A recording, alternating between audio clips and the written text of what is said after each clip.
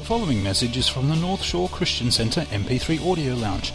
More information about North Shore Christian Centre is available at www.nscc.org.au. Right across the world today, people are celebrating. They're celebrating what Easter is. They're celebrating that Jesus is not dead, but he's alive. Come on, let's read the story together in Luke chapter 24. I'm getting resonance here. Some feedback. So if you can adjust that, that would be awesome for me, because I'm hearing myself resonating. Okay, Luke 24 verses 1 to 12. This is what it says. Now on the first day of the week, very early in the morning, they and certain other women with them came to the tomb, bringing the spices which they had prepared. But they found the stone rolled away from the tomb. When they went in and did not find the body of the Lord Jesus Christ, it happened that they were greatly perplexed about this. Behold, two men stood by them in shining garments. Then as they were afraid and bowed their faces to the earth, they said to them, "Why do you seek the living among the dead? He is not here, but is risen. Remember how he spoke to you when he was still in Galilee, saying, the Son of Man must be delivered into the hands of sinful men and be crucified, and on the third day rise again."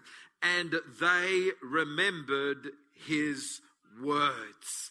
I want to say to you today that the greatest event in history is the resurrection of Jesus Christ. The greatest event that's ever happened on this planet, that's actually divided the history of mankind, is the resurrection of the Lord Jesus Christ. What a great God we serve. We serve a God who is not dead, but a God who is alive. That makes Christianity unique in the world, because our Savior is not dead, but he's alive. If you go to Jerusalem today, you can visit the tomb in which they placed the body of Jesus, but the tomb is empty. And on the door of the tomb, it says this: he is not here, he is risen. And I love that. I love the fact that we worship a God who loves us, a God who was willing to die for us, a God who is totally unique. Some people worship a God who does not have the same revelation towards us that our God has. The revelation he has towards us is that we are his children. He is our creator and he loves us. You know, there are so many people in this world that worship a God who is capricious, a God who is fearful, a God who has no assurance of salvation. And so they believe the only assurance of salvation that they can ever get is to blow themselves up. And if they can blow themselves up, then maybe they can get into heaven. The only problem with that is, even if they do get to heaven, there's no guarantee that they stay in heaven. How many of you know that the Allah of the Muslims is so capricious that he can change his mind one day and say, do you know what? I'm tired of you being in heaven. You're out. No assurance ever of salvation. But how many of you know that we worship a God who is gracious, a God who is very different, a God who does not demand that your sons lay down their lives for their religion, but a God who said, I'll give you my son that you might live and have eternal life. That's the God that we serve. How unique and wonderful is that God? How sad I feel for people all over the world that do not have this revelation of a God who loved us so much that he sent his son to die on our behalf. But the beautiful thing is that on Easter Sunday, we don't just celebrate the death of the Lord Jesus Christ, we celebrate the resurrection of the Lord Jesus Christ. And can I turn your attention right now to the forces of hell and the forces of the enemy that got Jesus in the grave? And there was this battle with death. Can you imagine the forces that were released to try to keep Jesus in the grave? I imagine this, that the enemy said this: we have finally got the Son of God in the grave. We have finally got the Son of God where we want him. And I want every demon, I want every part of my army to battled together to keep Jesus in the grave. And they combined every ounce of power, every ounce of strength that they had to try to keep Jesus in the grave. But I want to tell you, the Bible says that if the same Spirit that raised Christ from the dead dwells in you, He will quicken your mortal bodies. And I want to say that the power of the Holy Spirit was able to drive back every force of hell, every force of demons that tried to keep Jesus in the grave. And that stone got rolled away. Jesus walked out of the empty tomb victorious, conquering death, conquering sin, conquering the forces of hell on your behalf. And today you can sit in this church rejoicing that the combined forces of hell cannot stop the resurrection of the Lord Jesus Christ. You can rejoice in that. You can rejoice in that. The God that we worship is unique. The God that we worship is Father, Son, and Holy Spirit. When we worship our God, we worship the three-in-one. We are a monotheistic religion. We believe in one God, but our God is totally unique. Our God is Father, Son, and Holy Spirit. So don't for 1 minute think that all religions are the same. Don't for 1 minute think that the God of the Muslims is the same God as the Christians. Wrong. Forever wrong. Eternally wrong. Our God is Father, Son, and Holy Spirit. Our God walked amongst us. Our God took on flesh. Our God was the one who came into this world as a baby, the one who was crucified on the cross, and the one who on the third day rose from the dead. Jesus said, I am the resurrection and the life. He that believes in me, though he die, yet shall he live. We believe in the victorious King of all ages, the way, the truth, and the life, the conqueror of sin, death, and Satan, the God who is alive forevermore. Amen. The New Testament has 27 revelations of Jesus, one for each book of the Bible. In Matthew, he's the King of the Jews. In Mark, he is the humble servant. In Luke, he's seen as the perfect man. But in John, he's seen as the eternal God. In Acts, he's seen as the ascended Lord. In Romans, he is the Lord of righteousness. In 1 Corinthians, he's our resurrection. In 2 Corinthians, he's the God of all comfort. In Galatians, he is our Redeemer from the law. In Ephesians, he's the head of the church. In Philippians, he is the supplier of our every need. In Colossians, he's the fullness of the Godhead in bodily form. In 1 Thessalonians, he is the coming Christ. In 2 Thessalonians, he is the consuming Christ, taking vengeance on all those who do not obey the gospel. In 1 Timothy, he's the Savior of sinners. In 2 Timothy, he is the righteous and rewarding judge. In Titus, he is our great God and Savior. In Philemon, he is the payer of our debt.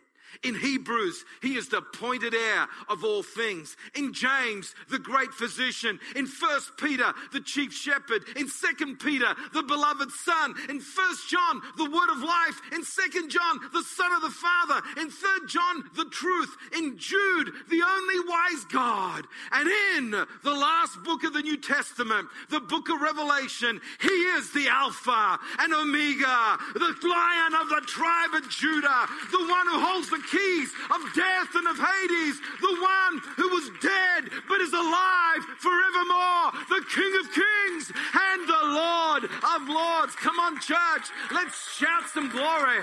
He's alive and alive forevermore. Woo! Thank you, Jesus.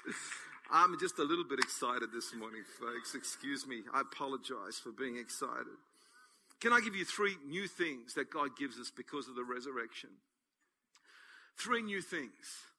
First new thing that God gives us because of the resurrection is a new deal, a new contract. This is what the Bible tells us in Luke chapter 22, verse 20. When Jesus took the communion, as Pastor Drew talked about this morning, he held the cup which had wine in it.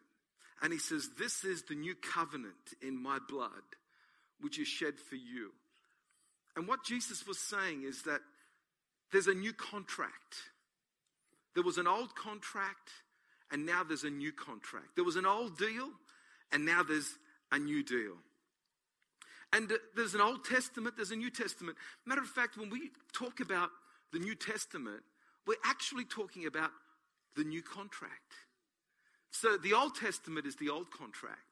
The New Testament is the new contract. And a contract is a document that two parties enter into that explains the responsibilities that each have. So John signed up a contract for his new apartment, and the contract had something to do with, if you pay a certain sum, then you will receive the deeds to a certain apartment. And so that was the deal. That was the contract. And so if he came up with the money, then he gets the deeds to the apartment. That was the simple. That's what a contract is. And so the Old Testament, the old contract was this. If you want salvation, then these laws that you've got to keep. There's sacrifices you've got to make. There's feasts that you've got to heed to. If you're a male, you've got to get circumcised. There's intermediaries that actually do sacrifices on your behalf. They're called priests and high priests. And there's barriers and veils that separate you from God. There's all sorts of barriers. And the temple was filled with barriers that separated people from God. Matter of fact, one of the things that I love on Good Friday was the key barrier. It was this veil in the temple. It was a thick veil. A veil that was so thick that it was literally constantly declaring, there is separation between you and God. It was so intense that only one person once a year could enter through that veil, and that was the high priest on the Day of Atonement. And he could only enter with the blood sacrifice to go in and sprinkle the blood upon the mercy seat. And it was customary, and people knew that if God didn't accept that sacrifice, that high priest would be struck dead. And so we learn from history that the high priest would enter in with a rope around his waist, and he had bells and around the bottom of his robe. And when he would walk in, he'd walk in with fear and trepidation, because the old contract gave us a God of fear, a God that was awesome, a God of judgment. And he'd go in there with the blood to sprinkle on the mercy seat. And if God wouldn't accept the sacrifice, bang, the high priest would be struck dead. And once people would hear the bells stop tinkling, they'd just pull on the rope and pull him out because God didn't accept the sacrifice. But let me just press pause there. That history tells us that never once was a high priest struck dead, because God would not look at the merits of the priest. He'd look at the merits of the blood. And forgiveness would always come through the blood. Not how good the priest was, but how good the blood was. But when Jesus shed his blood, oh my friends, the Bible tells us that on that day, on Friday, the veil in the temple was torn in two. But it wasn't torn in two from the bottom up, signifying that man made the tear. The Bible tells us that it was torn in two from top to the bottom, signifying that God made the tear, that God removed that barrier, that God said, I've ripped up the old contract. The old contract has been destroyed, and a new contract has been written through the blood of Jesus Christ. A new contract that was written that says, whosoever will can come and receive forgiveness of sins, because the blood has been shed, the blood of the Lamb of God. My friends, the new contract is written in the blood of Jesus. It was signed by the blood of Jesus. And the new contract represents Jesus as the Lamb of God. Jesus, the sacrifice of God. Jesus, the fulfillment of the law. Jesus, our great and high priest. Jesus, who tore down the wall of separation. Jesus, the way, the truth, and the life. Forever our Redeemer. Hallelujah. Glory to God. Woo! The new contract is the contract of grace. Not the contract of law, but the contract of grace. The old contract was all about what you had to do to please God. The new contract is all about what God has done to make sure that your sins can be forgiven. The contract of the law versus the contract of grace. What a beautiful thing. So the responsibility is simply this. God has done everything that he needed to do to purchase your salvation. What we've got to do now is receive the free gift of salvation by simply repenting, by simply admitting that we've sinned, believe that Jesus Christ died for us and rose on the third day, and committing ourselves to following after him. This commitment is such an important thing that says, Jesus, if you were willing to die for me, I'm willing to live for you. See, there's responsibility on your behalf. There is responsibility on my behalf. But you know what? Our part is so small compared to what he did. What's required of us is so small because it's not by sacrifice that you're saved. God's already done that. Now there's proof that you're really sincere by committing yourself to following him, by committing yourself to living this new walk that God has opened up for us. The first thing that God's given us on Resurrection Sunday is a new deal, a new contract. How many of you think that's awesome? Let me tell you the second thing that we get a new start. Not just a new contract, but a new start. I love new starts. How many of you love new starts? 2 Corinthians chapter 5, verse 17 says this. If anyone is in Christ, he is a new creation. Old things have passed away. Behold, all things have become new. So many people try to turn over a new leaf. So many people try to start a new chapter. So many people want to forget about the past. But I want to tell you, the only way that you can start over again is through Jesus. Because only in Christ do you get a new life. You get a brand new life, a brand new start. Old things have passed away. All things have become new. So many people are carrying on their shoulders the guilt of past sins, the guilt of past mistakes. Is there anyone here that has never, ever, ever made a mistake? Is there anyone here like that? Is there anyone here that's never, ever done anything that they are not ashamed of? Come on, every single one of us. Come on, can you admit that? Every single one of us have made mistakes. Every single one of us have done things of which we are ashamed.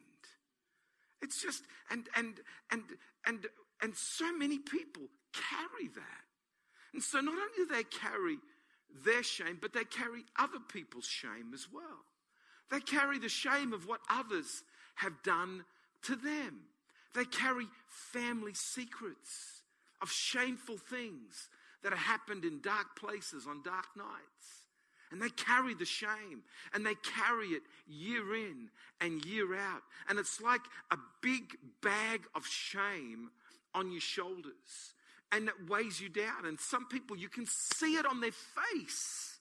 When you look at them, you can see you are covered in shame. There's no joy. There's no light. There's no beauty because of the shame, because of the guilt, because of the rubbish of the past. And the Bible says that Jesus came to take it away so that you can have a brand new start. Oh, what a beautiful thing. That Jesus can get the junk out of your trunk. That Jesus can get the shame from your past and take it away. But you've got to take it to the foot of the cross. You've got to take it to the foot of the cross. When I was a teenager, I think it was Chuck Gerard one of the great gospel singers of the 70s. How many of you remember Chuck Gerard? He used to, that's way before your time. He used to sing, lay your burden down. Lay your burden down. Take your burden to the foot of the cross and lay your burden down. And that is the invitation today. To take your burden, to take your guilt, to take your shame, to take your junk and take it to the foot of the cross and lay it down, because Jesus died so that you can have a new start. Jesus died so that your sins can be removed from you and you can get a brand new start. And you know, the beautiful thing is this: not only do you get a brand new start, you also get a brand new heart. I love that. With a new start comes a new heart. Ezekiel chapter 36 verse 26 says, I'll give you a new heart. I will take out your heart of stone and I will give you a heart of flesh. God will give you a new heart. God will give you a new mind. In 1 Corinthians chapter 2, it talks about having the mind of Christ, where your whole thinking becomes different now. So you get a new heart, you get a new mind, you get a new start. Old things have passed away. All things have become new. You start to see things with a Christian worldview. Oh, how beautiful things are with a Christian worldview. I get so upset when I read the media, when I read journalists of this world that are trying to propagate their total rubbish. And that's exactly what it is, because they have an unrenewed, unsanctified mind, and they are passing things through their filter of error, and they're trying to convince you that they've got the truth. The fact is, the world does not have the truth. They think they have the truth. They think political correctness is the truth. But I want to tell you that political correctness is someone's ideology that will change from season to season. But there is truth, my friends. There is truth that never changes. And it's found in this book called the Bible. The Bible, God's Word. And in the Bible, this truth never changes. Seasons come, seasons go. Matter of fact, heaven and earth will pass away before one word from this book will fall short. So if you're going to put your confidence in anything, don't put it on the media. Don't put it on political correctness. Don't put it on the philosophies of this world. Put it on the unchanging Word of God that is forever. Hallelujah. Woo! I don't know what's come upon me today, but I'm just full of excitement and enthusiasm. Let me tell you the third thing you get that's new. You get a new deal, new contract, a new start. Then you get a new name. What? A new name. In Revelation 2:17, it says, to him who overcomes, I give him a white stone, and on the stone a new name is written. A new name. A new name. So what does that talks about? Well, let me tell you what that talks about. My name is John Giuliano. So Giuliano means son of Julius. How many of you knew that? Son of Julius is what Giuliano means. I got no idea who Julius is. But I'm his son, apparently. Though I looked in the Bible and I found Julius in the Bible. And the Roman soldier that looked after Paul, taking him from Jerusalem to Rome, his name was Julius. Now, I've got no evidence that that was my forefathers. But the only connection is that I'm Italian and there is some connection there. Anyway, the point is this, is that I have my name, John Giuliano, is connected to my human DNA, my human connections. I do know my father's name, it's Salvatore. I do know my grandfather's name, it's Pasquale. I do know my great-grandfather's name, it's Salvatore. I do know my great-great-great-grandfather's name, it's Pasquale.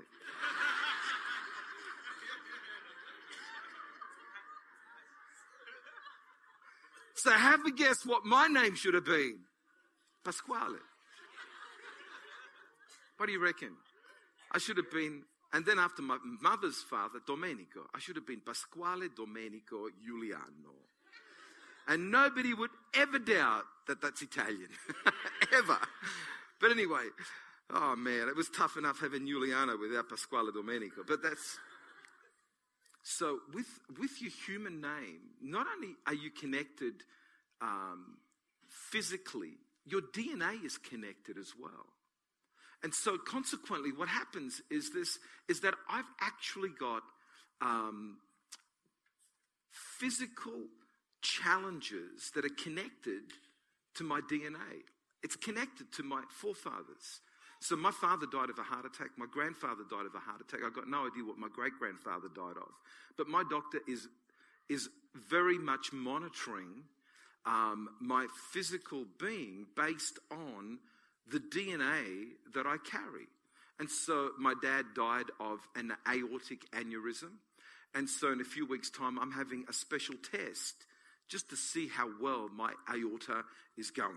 And so they're just going to ultrasound where my aorta and my heart connect to see that there's nothing wrong there because of my earthly DNA.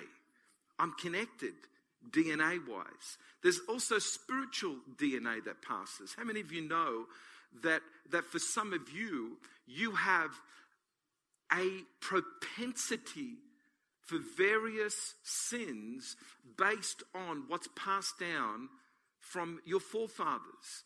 Alcoholism is a propensity that if you have that in your DNA, you better be careful with alcohol. I don't care that you say, well, Jesus turned water into wine. He did. Well, there's no question that he did. But if you have a propensity for alcoholism, you better stay away from alcohol is all I can say to you, because there's a weakness in your DNA that's connected to your forefathers. Some of you have sexual immorality in your DNA. You've got to be really careful that you stay pure and stay clean, because that can be passed down from generation to generation. Some of you can become compulsive liars or compulsive thieves based on propensity that passes from generation to generation. Now, the beautiful thing is that in Christ, we become a new creation. In Christ, old things have passed away. In Christ, all things become new. And on top of that, you get a new name. And the new name is not connected to your earthly family. Now your new name is connected to your heavenly family. So I'm getting a new name. It's not Son of Julius, it's Son of God. How awesome is that? I go from Son of Julius to Son of God. Not only that, but I get to have the DNA of heaven in my spirit. Oh, how beautiful is that? God gives us a new deal. God gives us a new start. God gives us a new heart. God gives us a new mind. And God gives us a new name. Everything changes because of the resurrection. Everything changes because of the life of Jesus Christ. Tim, if you can come and play, I'm going to finish by just finishing off with two things that were opened on Easter Sunday that I want to make very clear to you.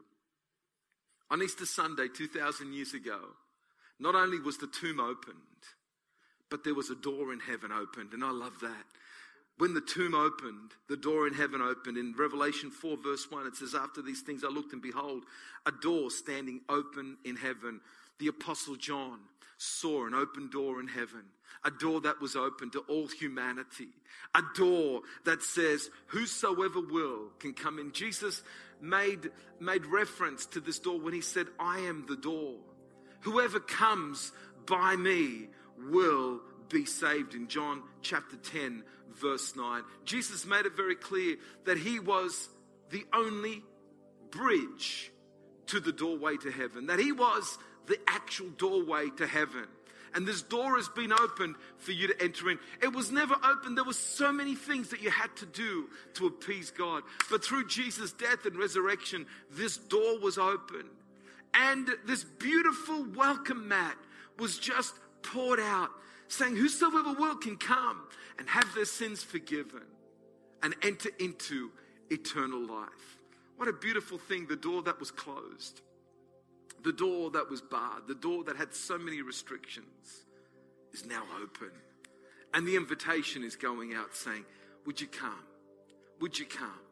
Matter of fact, one of the parables that Jesus spoke, he sent the servants to the highways, the byways, and said, come on, the feast is prepared. The door's been opened. Bring them in. Bring them in, the rich, the poor, the high, the mighty, the educated, the uneducated, whatever color, whatever race, whatever creed. Bring them in. The door has been opened. Whosoever will can come. And the message is going out across the world. The door has been opened. The price has been paid. The table has been prepared. There's food on the table. There's richness of fare. There's beauty available for every single person. There's a robe of righteousness. There's sandals for your feet. There's a ring for your finger. There's a crown for your head. There's a place prepared for you with your name on it. Would you come? Would you come? Thanks for listening to this message from the North Shore Christian Centre Audio Lounge. We invite you to visit us online at www.nscc.org.au. Through our website, you can keep up to date with what's happening in the life of our church in Chatswood, New South Wales, as well as accessing other free resource materials.